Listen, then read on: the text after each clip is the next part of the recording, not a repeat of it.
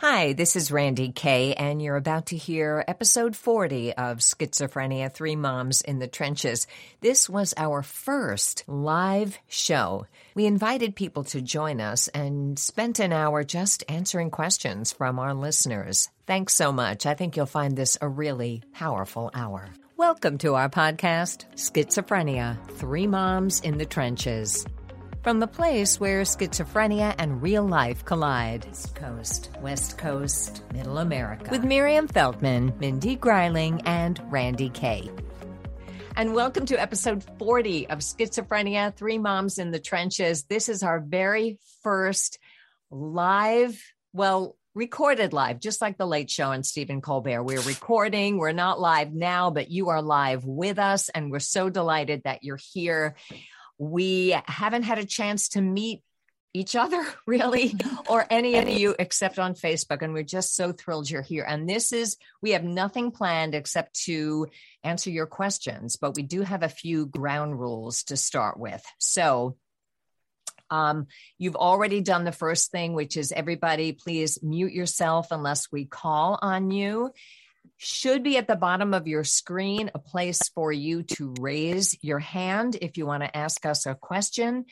Alternately, as you can see by the glare on my glasses, I am keeping the chat room open. I can see it. And if you want to ask a question, you can say, Randy, please call on me. Or you can just type your question into the chat room and we are going to do our best to answer your questions. That's why we're here. We've gotten a bunch of them and we've done our best. So please mute yourself unless we call on you. Much as we love your babies and your dogs, it gets difficult. You can raise your hand if you want to speak or post in the chat. Please make sure in your chat, you're probably totally know Zoom by now, but on the bottom in the chat, just make sure that the chat says to everyone. Otherwise, it's going to be a private message to somebody, which I guess you're welcome to do as well. But if you're going to write to everyone, we're going to ask that it please be a question. So, because if you want to chat to each other, then I won't be able to determine where the questions are. I didn't set this up as a webinar. I did it as, just as a meeting. So you can type in there, but I'll tell you what we can do right now, just to start. If you want to go into the chat room and everybody make sure it's set to everyone. And if you would type in one word, don't hit send yet, just type in one word that describes what it feels like to have someone in your family have a serious mental illness. Just type one word, don't hit send. I'm going to tell you when to hit send.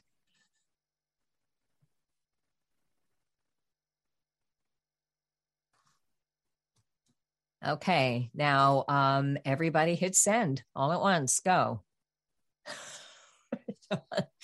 So can you see the chat room?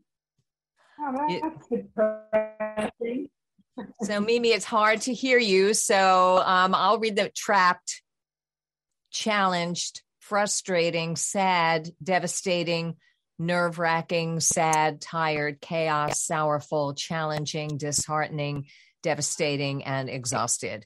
And boy, do we feel you. I know you know our podcast or you wouldn't be here. So thank you. I hope that we can do our best to answer your questions. A couple of disclaimers. And one of it is that, first of all, we're going to ask that your questions be questions. This isn't an online support group. We can't run that right now. Maybe we'll do that at another time. But we know that you have questions for us. Some of you already posted them on Facebook. So much as we love you and want to hear your story, this isn't the forum to share our stories necessarily, except as a brief introduction to the question. Is everybody okay with that? I see nodding heads and nobody complaining. So the other thing is this is not an advice column in that we can't really prescribe anything. We can't comment that much, although if you've listened, you know that we do comment a bit on medication and treatment, but all we can say is what's been working for us. We don't know your case. We're not doctors, and legally we can't do any of those things. So with that in mind, I just want to share a couple of things. I want to thank you because we hit over 30,000 downloads, and that's very, very exciting. And you are with us for episode 40, which is really exciting. And I wanted to let you know that our Facebook page, you're probably aware of it, but if you can let other people be aware of the podcast on our Facebook page, we've got 1,044 followers, and we figure we don't solicit, just we figure anyone who's there needs to be there. So we're glad. And if you're on Twitter, I don't talk about this a lot, but we're there, and it's Schizophrenia 3 Moms Trenches, but the Twitter handle is SZ for schizophrenia, the numeral 3 Moms Trenches. In fact, I'll just put it so Twitter is at SZ3 Moms Trenches. And we got about 8,000 followers over there. So look, Moms Trenches. Okay, well, that works. Coming up next week, we will be speaking to Carrie Morrison. And Mindy, do you want to say a bit about who Carrie is? Actually, Randy, it's Mimi that invited Carrie. Mimi, can we hear you? Let's try it. And let's see. Can you hear me? Yeah. Can you hear me? Is it working? Okay. She was my next across the street neighbor for many, many, many years. We knew each other to wave to, but she did not know Nick was sick. And after we moved away, she became a ferocious mental health advocate.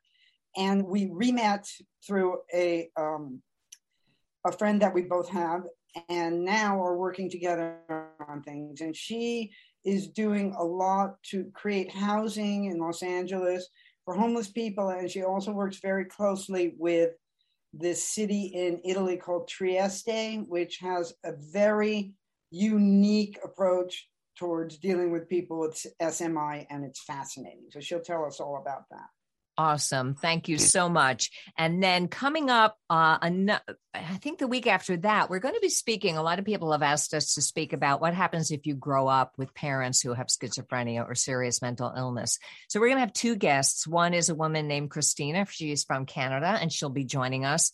And then a woman named Karen Kamba has just written a new book called The Snipers We Couldn't See, about being raised by her mother with schizophrenia. And she asked to be on the show. So we thought that would be a good show. So we got some good stuff coming up. And that is all I want to tell you. I want to get started. Now we do have, I'm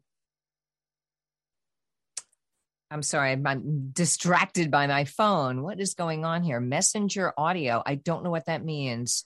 And I don't know whether because it says Schizophrenia 3 Moms in the Trenches, messenger audio. I'm going to leave it because you guys are here and this is fine. So we do have some questions that came in on Facebook, but you guys are here. So I want to start with you. So if you have a question, please go ahead and type it in the chat room or just raise your hand. There should be a little thing along the bottom and we'll call on you and we're here for you.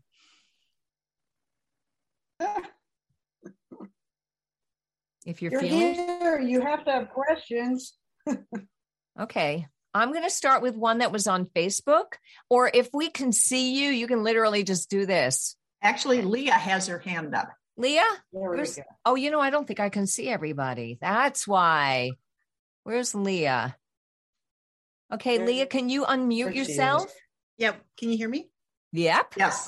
Hi. Hi, everybody. I'm Leah Brennan, and I'm actually here. My question has to do with, I'm a mental health provider, and I had the privilege of speaking with Mindy maybe a month ago. I got connected to your podcast through somebody on my caseload.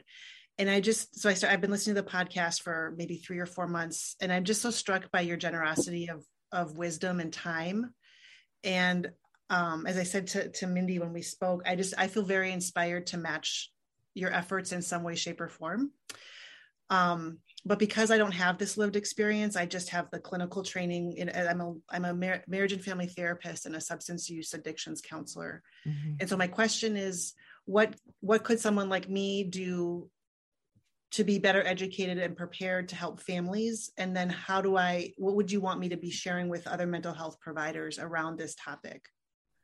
Wow, that's a fantastic question. And I think you asked it on Facebook as well. Was that you? Nope, I'm not on Facebook anymore. You know, you have a kindred spirit who also wrote a similar question saying, I am a practitioner and I see if I can find it, basically saying, why didn't they train me in serious mental illness? And we wonder the same thing. So, Mindy, do you want to take a stab at this to start? Yeah, and I'm going to mute while you're talking. So, okay. Thank you, Leah, for that question. And I did enjoy talking with you earlier. So I'm going to take the second question, and maybe Mimi or Randy wants to take the first part of your question. But you were wondering how you could what you could tell other providers. And that one is just a big cause of mine. So that's why I took that one. And I would say all providers should get as educated as they possibly can on HIPAA, because I think there's a lot of misunderstanding. And everyone on this meeting here knows that mental illness is a family affair. You know, it affects everyone in the family. And the person who is most ill is often, if they're really not doing well, they could be paranoid or suspicious of their family. And also the whole mental health system often pushes the family away. And I always call people that are exuberant about HIPAA that they're kind of like HIPAA zealots because they don't understand it and they don't even talk to families as much as they could. And so you're a psychologist, so that makes it a little harder. I'm talking about also psychiatrists and other doctors. I think it's even harder for psychologists to not to share and talk to families. But I think if people like my son, if he's encouraged by mental health providers to include his family, then he does. And if the mental health providers are like, well, you know, we'd like to be able to talk to your doctor, your social worker, your this, your that. Is that okay? Is that okay? And then he says, yes, yes, yes. And then they get around to the family and they say, and do you want your family to know about this? You know, they kind of take it in a different tone and make it sound like, no, I don't think I do want my family involved, you know, because people are suggestible. So to me, that is the one thing that I think providers should know to do better. And there's no provider in the world that can take care of people like my son, like I can, and like my husband can. And they don't have time. They've got all these caseloads and they aren't around at night and on the weekend. And that's when things get exciting sometimes. So I'm going to contain myself to that one thing because I'm sure Randy and Mimi have other things as well. Yeah, so definitely I would say that really knowing what HIPAA is for, what it was designed to do and what it was not designed to do. It was not designed to shut families out. So, but often for safety and not getting sued, very often practitioners aren't they are mistrained by their superiors as to what it is. So there are ways to include the family by really understanding what HIPAA is for. So and I will say that we're going to do an episode on how come serious mental illness is not a requirement in the curriculum for people who are studying school psychology, guidance counseling, therapy, and psychiatrists, I'm assuming they study it, because I know people who have their master's in school psychology and it was an elective. And when my son was in high school, if any of his well-meaning counselors had understood that this was prodromal symptoms of schizophrenia, I might not have liked to hear it, but it might have helped me to get him treatment sooner. And I think they just didn't know. They see it as behavioral. So I would say that in the higher ups, please include it in the curriculums. If you're studying, take that elective, and just overall know that by the time you meet the family, if we seem a little bit crazy, it's because we've been through the ringer. And we have tried every single darn thing we can to make this a normal problem and, fix it ourselves. So by the time you meet us, we are a little bit nuts, but that doesn't mean it's our fault. Mimi, anything to add to that? And we're not all going to answer every question, but I think it's a really important one. So I'm going to mute and let you answer that. And then there's one in the chat that we're going to get to, and then we'll take another raised. I would say, pretty much what you said, and just to invite the parents and family and be creative in creating ways to receive and give information if you're worried about the structure of HIPAA. But also, if you look at the history of the HIPAA, nobody's ever been prosecuted for it. It's a thing that exists to protect people.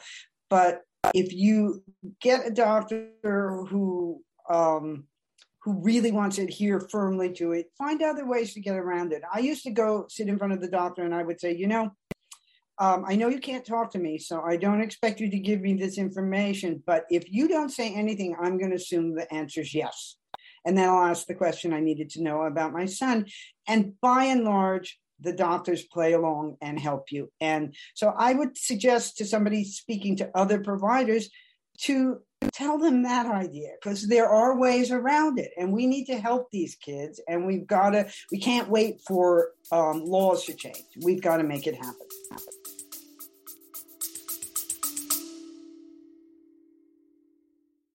The heart behind the iMom podcast is storytelling, because every mom has a story to tell. I know that when I talk to my friends who are parenting and we share stories, we all end up feeling less alone and more capable of loving our kids well. You can find information everywhere on the internet. Some is bad parenting advice, and some is pretty wise.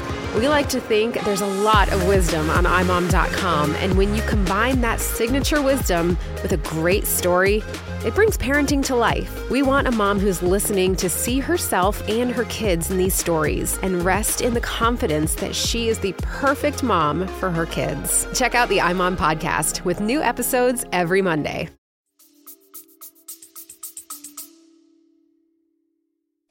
And as you well know, Mindy spent 20 years of her life changing laws with some success, but it does take a long time. I'm going to take a question, and thank you so much for that, Leah. That's a great question. And if you've just joined us, welcome. We've got about 20 people with us, so we're delighted to meet you.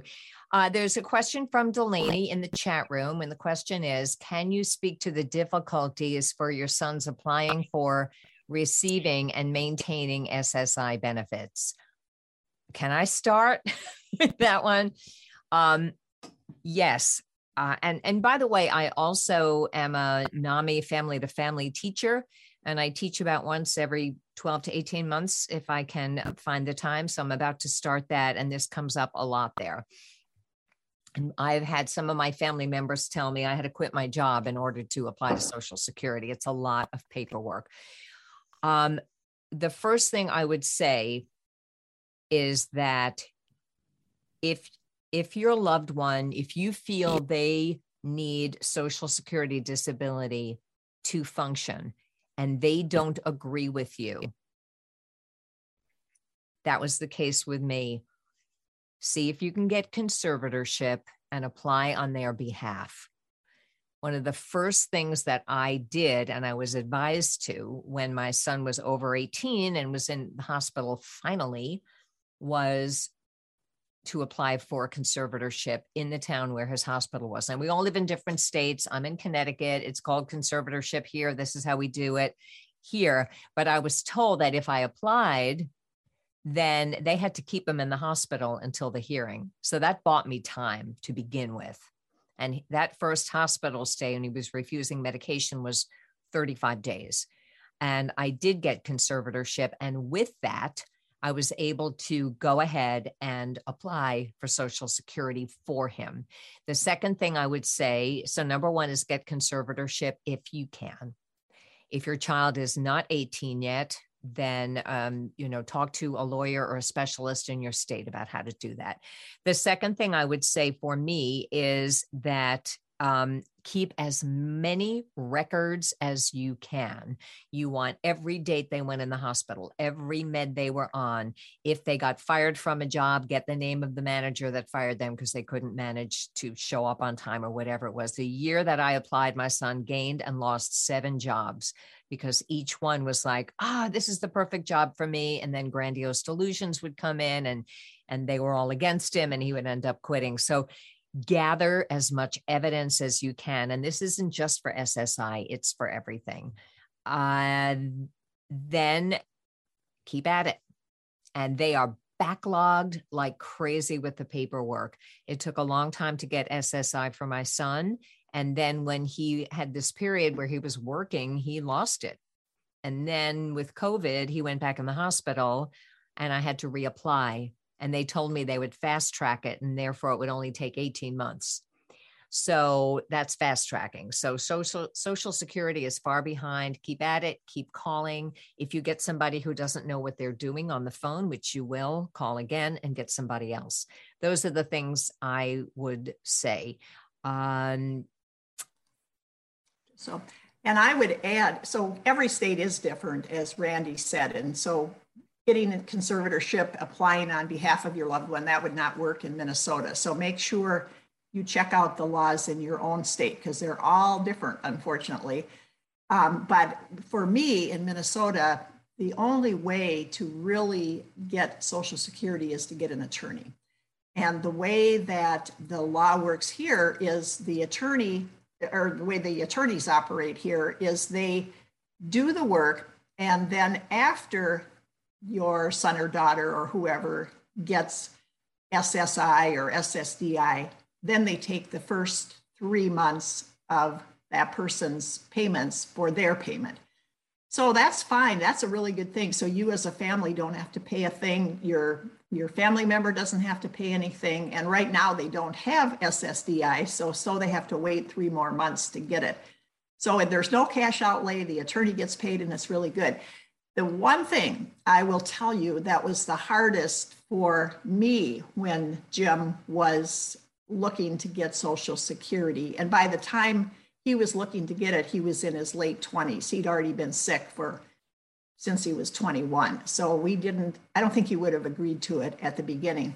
But by now he's agreeing to it, and I'm the one that's balking. The attorney turned to me and she said, they're going to ask Jim, and if you're in the courtroom, they're going to ask you, will Jim ever be able to work again? And I'm like, well, he's working right now, and he's going to, I think he can work even more. And she said, okay, goodbye, you're not coming. You can't come to the courtroom because then he's not going to get SSDI. You have to prove that you're impaired in your future working capabilities or you can't get it. So you have to be prepared to fulfill that requirement. And that was hard for me. So I didn't go, and Jim got it. And some people have to apply and apply and apply. But we had an attorney who was incredible. She had a reputation. The judges kind of laid down as soon as she showed up and gave it to that person. So it's important to look into who the attorney is, and then make sure that you're prepared to lie about your thoughts about your loved one's future ability to work. Yep. And I would add that my cousin in Colorado is a lawyer who specializes in SSI, SSDI, and we're going to have her on the show. So we'll talk about this at greater length. But I would say definitely keep as many records as you can, gather all your evidence, appeal if you get no for an answer. And when and if your loved one is able to work, as my son was, you have to navigate that delicately and find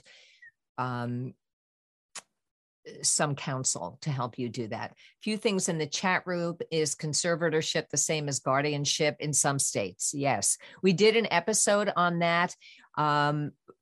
So in Connecticut, you can be conservator of the person or a conservator of the, Mimi, I see your hands. I'm going to call on you in a second. Conservator of the person or conservator of the money. the estate, they call it. And so I guess conservator of the person is what other people call guardianship. 50 states, 50 different rules. Mary Jo says, HIPAA, I usually ask them at the nurse's station to have my son signed an authorization for release of information. We can all say the chat, but if you're listening to the podcast, you can't. So I want to get this out there. I also remind them they can listen to me even if they cannot tell me anything. That's absolutely true. Paula wants to know what kind of attorney should one look for. Someone that deals with estates and guardianship, and I don't know, but Mimi, you have your hand up. Is that your hand? Before we get to Mimi, I'm going to say about that attorney, call NAMI because they usually have a list of attorneys that are good at certain things. Okay, I just want to reinforce what Randy said about keeping records. I suggest to everybody firmly, get a notebook and keep a record of everything. And it's not just in regards to SSI and that stuff, but in regards to the actual trajectory of your loved one's treatment. You think you're going to remember things, but you don't. And it becomes very important to have this history as the years go by, which they will. So I just can't stress enough how important that is to just write down even what happens every day, because it gives you a good overview of their illness as well. And the other thing I wanted to say, which I'll take on myself because not everybody wants to give this advice, but it's like, lie if you have to lie. Forge your son's signature if you have to forge your son's signature. I've done all these things and I'm not ashamed of them. We're in a war, we're in the trenches, as we say, and you got to save your loved one's life. And if there are restrictions and blocks in the way of doing that, I personally feel no guilt or no qualms about doing what I need to do to get my son help. It's life or death. It's more important. And if you tippy-toe around all these restrictions and people who tell you that you can't do this and you can't do that, meanwhile, your loved one is just going to be getting sicker. So that's my personal advice. Awesome. Thank you. I see Jen has her hand up. Jen, can you unmute and start talking? I wanted to add to the documentation piece. One thing that I have done over the years, he was diagnosed 28 years ago, so been on this journey for a long time. Every psychiatrist he's been to, every time he's been hospitalized, I have requested all the records. So pretty much we've got filing cabinets full, but it is memory trauma. It's trauma for us. Are we going to remember all those details? No. A lot of the facilities we found really are hesitant. I'm my son's guardian, so I can request those, but even so, they're hesitant to give them out. But we have a right to them. Matt has a right to his records, and I, as his guardian, do too. So I was just going to throw that out there because I found it to be very helpful. Awesome. Thank you so much. So I'm going to take a question that was on the Facebook page, and welcome if you've just joined us. We have just been discussing SSI and SSDI and HIPAA, and right now I'm going to take a different kind of question because it was the first one that came in the chat. So this comes from Sheila, and I don't know if Sheila's here, but she says, your books are incredible. I'd be interested to learn how each one of you wrote your book. And she says, I've always said I could write a book because if I could help one person in the process, then our struggle will have been worth it. Thank you, Mimi, Randy, and Mindy for your books and your podcast. So Sheila wants to know how we wrote our books. Who wants to start? Well, we have to make this brief because it could be a long saga. Yeah, I just had a 2-hour coffee with someone this morning who wanted to write a book, and we discussed this. So not 2 hours, but I will just say I took classes at a literary center. The first thing they said is just write and write and write and write. And don't worry about editing or what you're saying or any order. And then you've got this block of sculpture. And then after you think you're done, you've exhausted yourself, then you carve out your beautiful statue in the center. And I used 2 editors. I used 6 or 7 beta readers.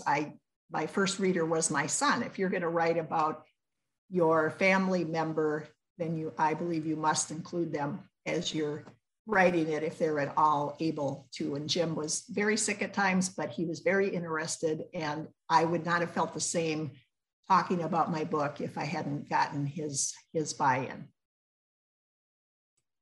Mimi, you want to take this? Yeah, I mean, we could talk for an hour each about this, but I think that what Mindy said was pretty much what I did as well. And none of the three of us are writers by profession. I'm a painter. So, I mean, it's nothing, right? But in a way it is. And so what I did is I just kind of applied my modus operandi for making art to this. And so it was words instead of paint. And it worked. And what Mindy said was really the thing. You just spill it all out and then start honing it away. But it's arduous, it's painful, and going from the point of getting it finished to getting it published is a whole other arduous, painful journey. So if you want to do this, it's something you got to be ready. It's the most work I've ever done in my life. And I've supported myself as an artist for the last 50 years. So it's not like I'm not used to folly, but I did it and I stuck with it. And I'm really proud and really satisfied that I did it and got it out there. Thank you. So if you're listening and you're, let me just let another guest in. So welcome if you've just joined us. The question on the floor is, how did you write your books? And Mindy, who wrote Fix What You Can, has answered, and Mimi, who wrote He Came In With It. And both of those came out last year, actually a year and a half ago, because you were all set to go on book tours. And then guess what came along in 2020? So everything became virtual. My book is Ben Behind His Voices, and I did mine 10 years ago, and very similar process. And I will agree, if you're interested in writing a book, it will suck the life out of you. It will also and take up a lot of your time. But if you feel that your story will help other people, that will keep you going. I also began, because I know myself, and it'll stay as a, gee, someday I'll write a book unless I have accountability. So I signed up for a writer's class because I knew I'd have to deliver a chapter a week. And once I got about 10 chapters written, I almost stopped because the next class was much more expensive. And I said, I don't know. And then of course she gave me the perfect salesman's answer, but she's still a friend of mine. So she said, I wonder if you've considered the cost of not writing your book. Like, what would it mean to the world if you didn't write your book? So I said, okay, sold. And so I continued with another class. And by then I was more than halfway done. And then I kept going, and it went through 3 titles. The first one was To Hell and Halfway Back. The second title was No Casseroles for Schizophrenia. It took longer to get it published than it took to write it. And I did have a traditional publisher. Yeah. And so it's a process. It is not cathartic, not for me, but it was the biggest research. It was like the biggest term paper I ever wrote, because I had to figure out what happened when, and 5 hospitalizations, and which doctor was that. And there was a lot of research. And luckily I had taped a lot of my conversations with my son, thinking someday he would listen and realize he was sick. That has not happened. But that was, the conversations in my book are conversations that actually happened straight off the tape. So, all the evidence that you're going to be keeping can help you tell your story. But I would say the best piece of advice would be to make sure that your book is different enough from the other books that are out there to make a difference. So that's the answer to that question. Now we have one in the chat room that is from Linda. Linda Sachs, and Linda, you're welcome to unmute and ask the question yourself, but since I put it in the chat, I'm assuming that's what you want. So wondering if you could speak to choosing a trustee for a supplemental needs trust. Do you have an opinion about an all-inclusive law firm that specializes in this area with social workers and advocates on the board, as well as lawyers? I worry, don't we all, about not only trust administration, but also interfacing with landlords and housing authority, et cetera. This goes along with a question we had on Facebook from Julie that said, I'm getting older and more disabled myself, constant worry and anxiety the whole time. Anyone have ideas? So we're all going to die one day, and what's going to happen to our kids if we're dealing with our children? So how do you choose help? That's a really good question. I will say I have a short answer, so I'll go first. In Connecticut, somebody came to speak at our NAMI group, and it was called Planned Lifetime Assistance Network. And a lot of people in Connecticut who have children with Down syndrome use them. And it is no membership fee, but you kind of let them know and put them in your will that when you die, that, you know, obviously whoever's alive that can take care of your loved one. But if the worst should happen, I did not want my daughter to be in charge of my son's money. I did not want that in the way of whatever's left of their relationship. And, you know, knock wood, they're doing very well and they love each other. I did not want her to be in charge of doling out his money. I wanted her to love him. And so I signed up for Planned Lifetime Assistance Network, PLAN of Connecticut, Plan of Connecticut.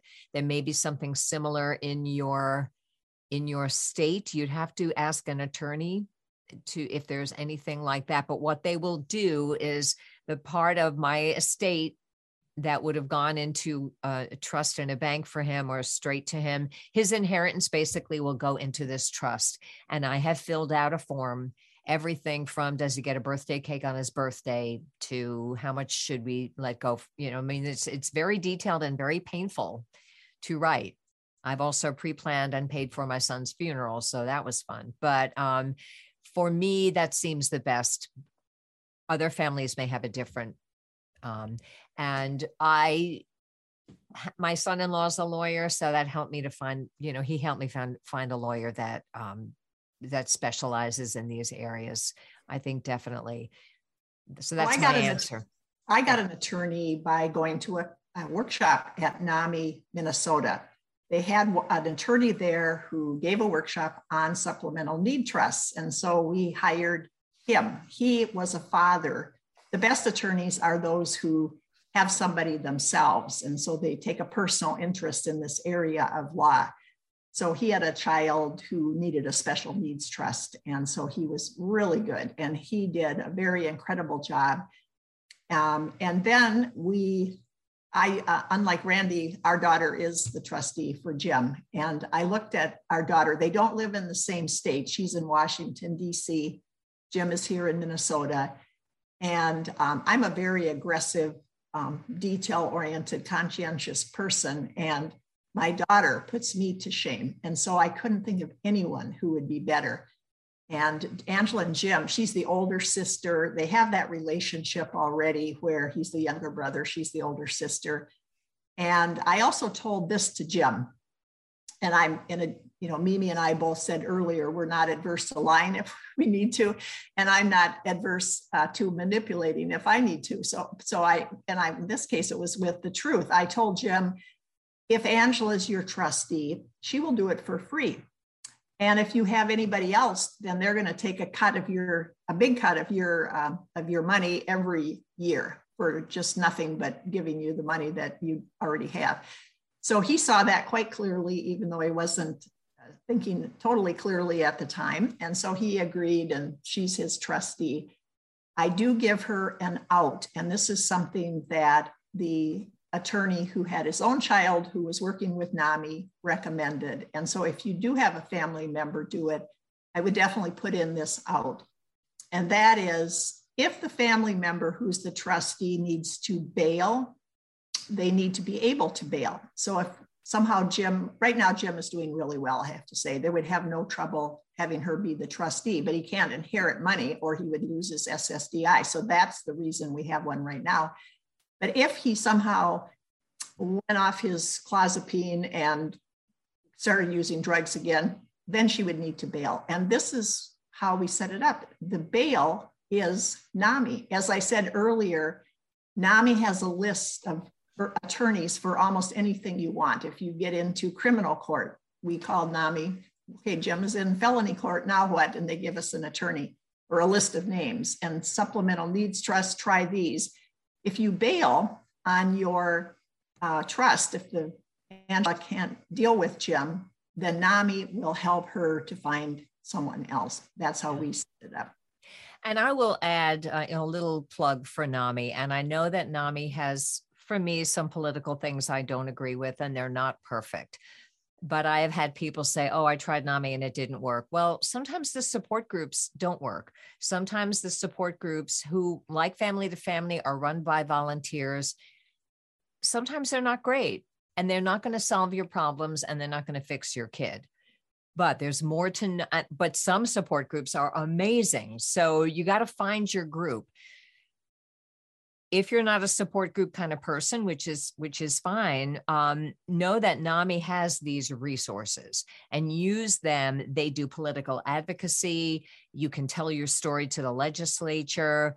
They have an educational arm, which is where I'm most active in teaching Family to Family. And for me, I have learned that what families need is, I call it search. We need support, obviously. E for education, A for acceptance, R for resilience, also respect from providers, C for communication skills, and H for humor and hope.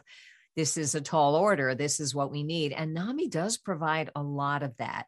So just because the support group didn't work for you doesn't mean NAMI isn't there for you as a resource. For $35 a year to be a member, whatever it is, and if you can't afford that, you can come for nothing.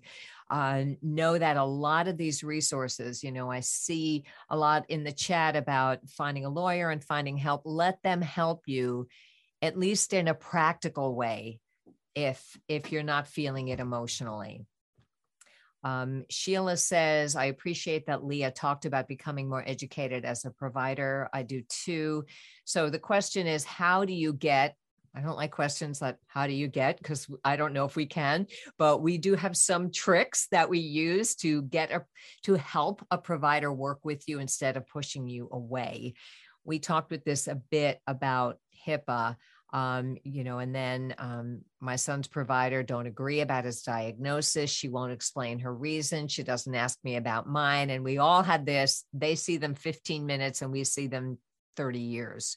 So I will, again, we said at the beginning, we're not setting this up as a support group, but we do want to try to answer your questions. And any of you in the chat who have like a 1-sentence answer, feel free to put it in the chat and I'll share it verbally. But I will say that one of the things we've already heard is maybe they don't feel they can tell you stuff, but they can listen to you and insist on being listened to. Make a separate appointment if you can to talk to them alone so that you can share your observations. That would be one tip. And if they're not willing to do it, find another provider. That would be one tip. Who else has a tip, either in the chat or Mindy? You're unmuted. So I'm assuming one thing I always do is people talked about getting all the records or keeping notes and so forth. I don't get all the records. I gave that up because Jim's been around in this game for well over 20 years, but he doesn't want them. But what I do is keep the notes, the notebooks. I have notebooks from the day that Jim got sick. So when the doctors or any new provider starts taking care of Jim, I have a running 1-page sheet that I give to them. So each time he sees a new provider, I update it. And of course, the beginning has to be shortened so that I can get in the new stuff or how he's currently doing. But that 1 page, and then I always give it to all the current providers so they have an updated form as well. So then they put that, they've told me, often in the front of the folder. So even though they don't want to always talk to me, they have that 1-page sheet that they can't resist reading because it's so succinct. They really don't have time or like to hear from families if you bend their ear off and want to talk for an hour. They're not getting paid for that. They don't have time for that. They have too many appointments. So being succinct, I think, is key to being talked to and being listened to. But still, we have had, like all of us have, the providers that don't want to talk to anybody. Jim had a psychiatrist that met with him once every 3 months for like 3 minutes. And when I tried to communicate with her, she didn't take email. She didn't take phone calls. I had to write a letter and put it in the mail, and then she never responded. So we don't have her anymore, but it took me Jim had her for 3 or 4 years because he wasn't doing well. He was high all the time. He wouldn't agree.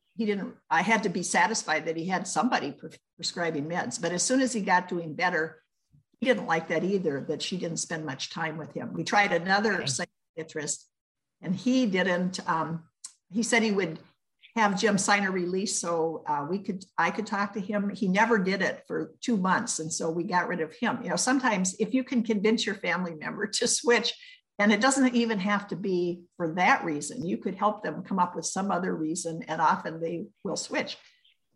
So it's just a constant irritation. If those of you who have read my book, you know that it's one of my biggest bugaboos that has caused the most heartbreak, because I think when you have a very sick person and then the providers won't talk to you and they take HIPAA to the extreme, that is the meanest thing they could do to you. Yeah, and that circles us back.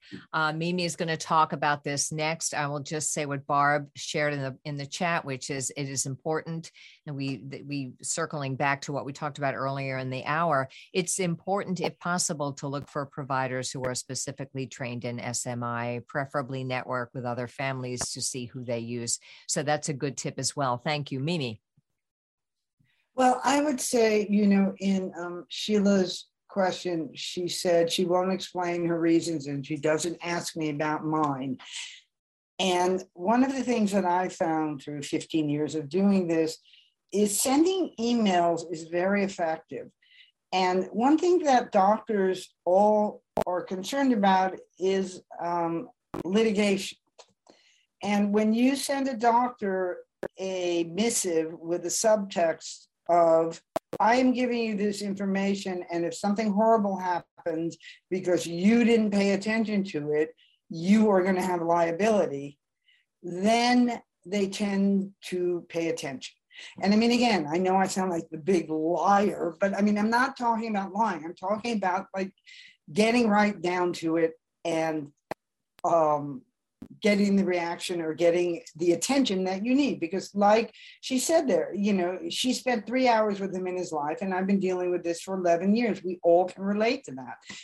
These doctors see them for 15 minutes here and there, and we're the ones dealing with it day in and day out. If you send them a, manuscript, they're not going to read it. But if you send them some sort of short message that's very succinct, like Randy was saying, or maybe Mindy was saying, I want to give you this information. I understand that you can't give me information about my son, but I want to give you this information, A, B, C, D, and if this happens, you can't pretend I didn't warn you. And it gets attention. So very good. I'm going to note that, first of all, we have about 10 minutes left because I want to honor your time, and it's an hour-long podcast. It's been amazing.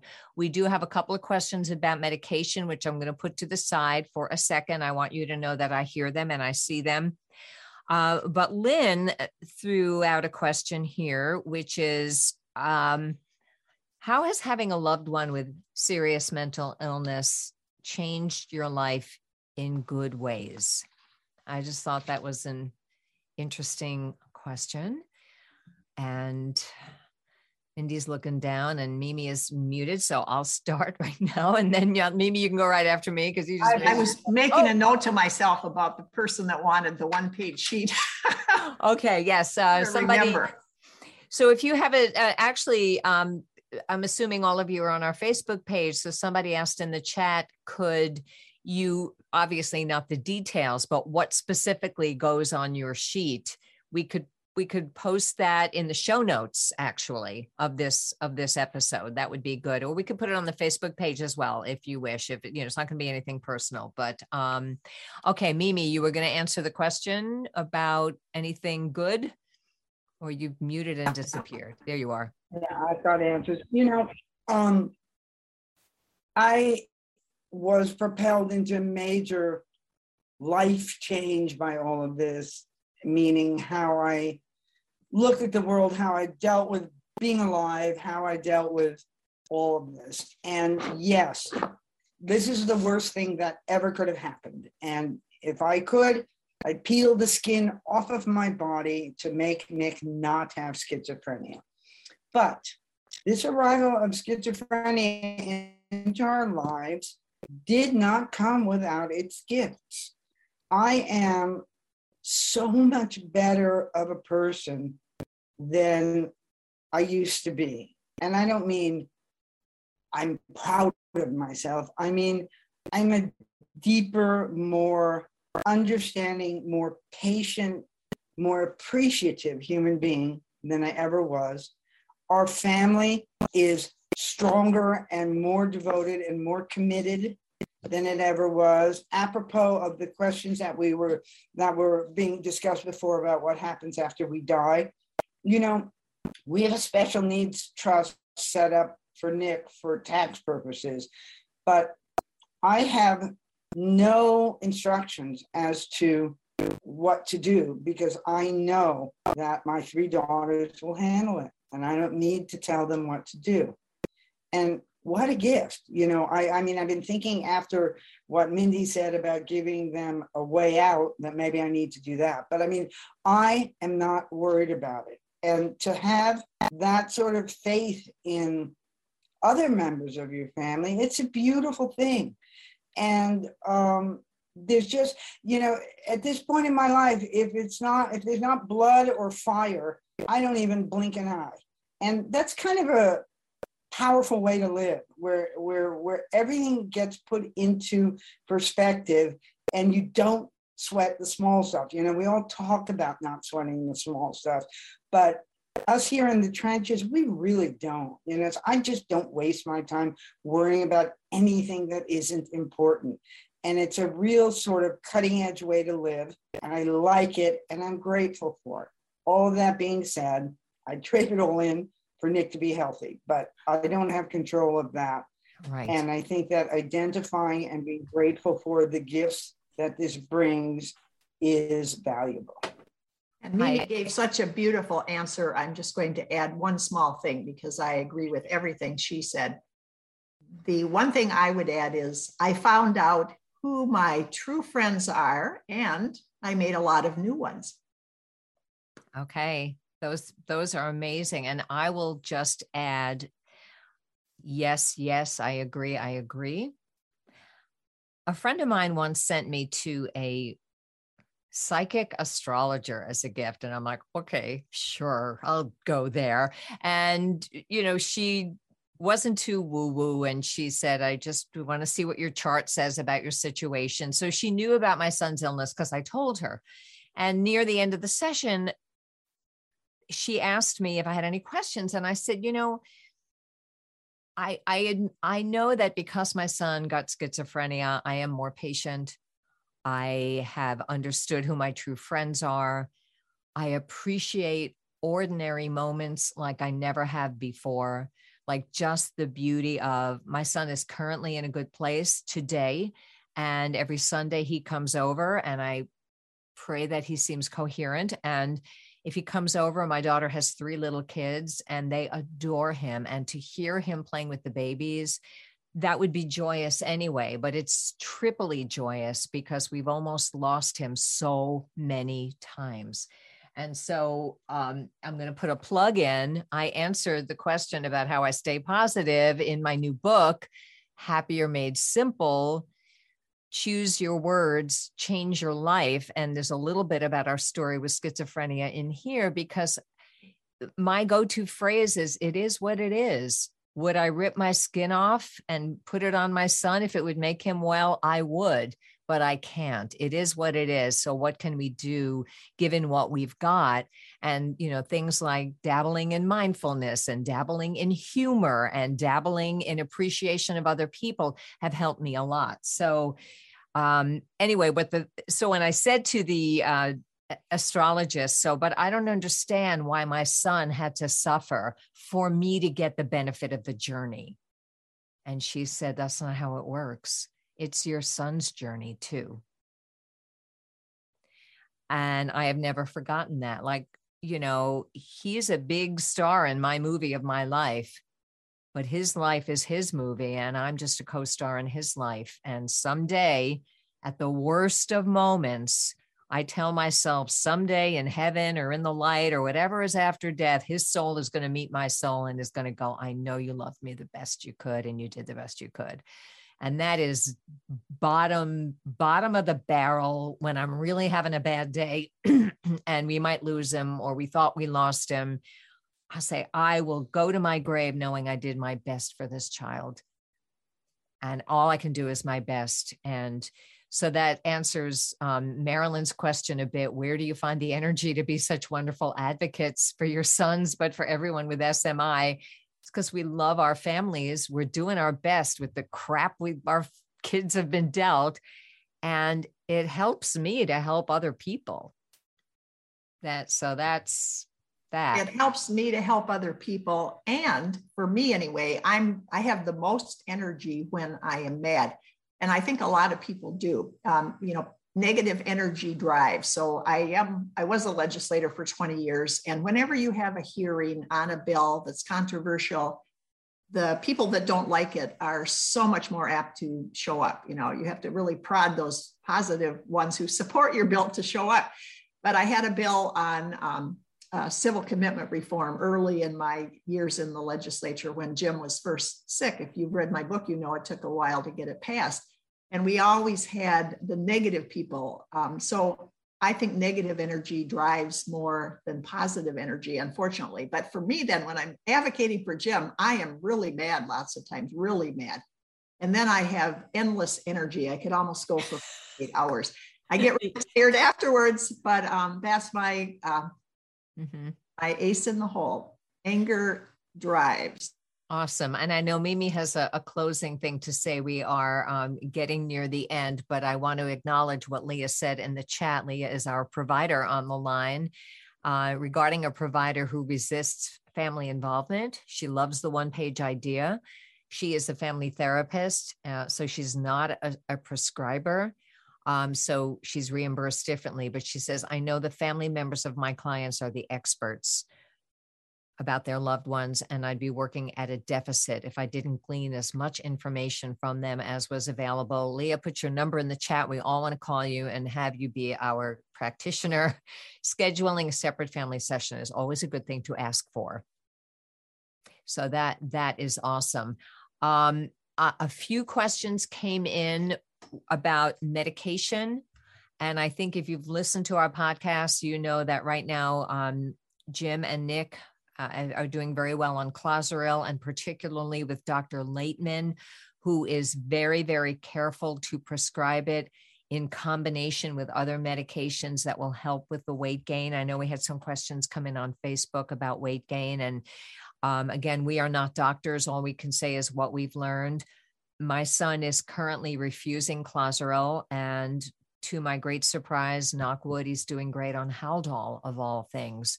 I am always looking out for the side effects, and they want to take him off the Cogentin and have him just have the injection. And I'm terrified, but that's his decision with his doctor. And, but medication is not anything we can prescribe. All we can say is what we've shared. If you read our books, our sons have taken pretty much everything there is to take. And could I add, just talking about my experience, when Jim, before he got back on clozapine, because he was on it, then had to go off, he got agranulocytosis and then went back on it. But while he wasn't on it, the next thing that worked the best for him, not as good as clozapine, but the next was Haldol. Haldol and clozapine are two of the strongest drugs. But as far as the weight gain, I just have to get this in here because so many people gain a lot of weight, 100 pounds or more on clozapine or Zyprexa, the two worst for weight gain. And Dr. Laitman and now other doctors are starting to do this too, have things to do about that should be started the minute you get on an antipsychotic. And so even though Jim gained over 100 pounds, this second time he's on clozapine, he started with Dr. Laitman last August. He's lost 70 pounds and he now has 30 to 40 to go, and he's losing weight every week following Dr. Laitman's protocol. So if you have somebody on antipsychotics and they've gained tons of weight, look into Dr. Robert Laitman's protocol, and he's written a book as well. but people do not. We used to teach, and I heard in NAMI when I took the classes that you had to choose between your mind or the body. And wasn't it better to have a mind? Well, you don't have to choose. You can have both. But there is work to be done. And we have a show coming up about why aren't they doing more research on schizophrenia? I'm going to turn it over to Mimi, and then I will do just a closing statement because we're at an hour. Mimi, you wanted to say one more thing. Yeah, I just wanted to say to the other moms and whoever else is out here, I mean, I relate more to the moms, that back on the train of thought of like the good stuff that comes out of this, the connections, the support, the beauty of the acceptance and love that I found with other people in my position has changed the way I look at the whole world. And when this whole thing started, and I know when it starts for everybody, there's shame and you want to hide it and you don't want to put it all out there. And I'm a person who, like Mindy says, she gets better and more energy when she's angry. I'm a person who never likes to show weakness, never likes to show a crack in the armor. And I think I can fix everything. And this smashed all of that to hell. And it was the best thing that ever happened to me, to just be able to be honest and tell people. And if they don't want to hear about it, that's too bad for them. The way that we are going to change our culture, which is a culture that has created a system that does not want to look at or deal with people with serious mental illness. And so the de facto treatment centers are the streets and the prisons. This is what we're living with. If we're going to continue this tradition of hiding it and being ashamed of it, it's never going to change. I talk about it all the time, and I raised my 3 daughters to talk about it all the time. And I say, hi, this is my son. He has schizophrenia. And then I go from there. Don't be afraid. Don't be afraid to be vulnerable. Don't be afraid to show your dirty laundry. Everybody's got dirty laundry. It's the person with strength and with backbone who's willing to just throw it out there. Hiding it takes so much energy. And once you abandon that endeavor, you have a lot more energy to take care of yourself, your family, your kid who's sick, and all of that. And you're helping change the world, because the way that this has to change is by people knowing about it, people seeing us, people seeing our sons and daughters, people seeing serious mental illness and not giving them the option to look away, because that's how the situation that we have right now was developed. By everybody looking away and nobody wanting to see this. And these are our kids. And I'll be damned if I'm going to be afraid to talk about it. That was incredibly powerful. And everybody in the chat is agreeing. I will just add a PS to that, which is that in our case, my son does not agree that, at least not that I can tell, that he has schizophrenia. And so it becomes an issue to speak for him. And so one way I have handled that is to say, you know what, we experience it differently. It's one of my favorite therapy phrases. I experience that differently. When I wrote my book, I was clear that I was telling it from my point of view, and he was welcome to write a book from his point of view, which he's been writing in his notebooks for 20 years, but I'm not worried. I did include his poetry in my book so that I could have an idea where his mind was.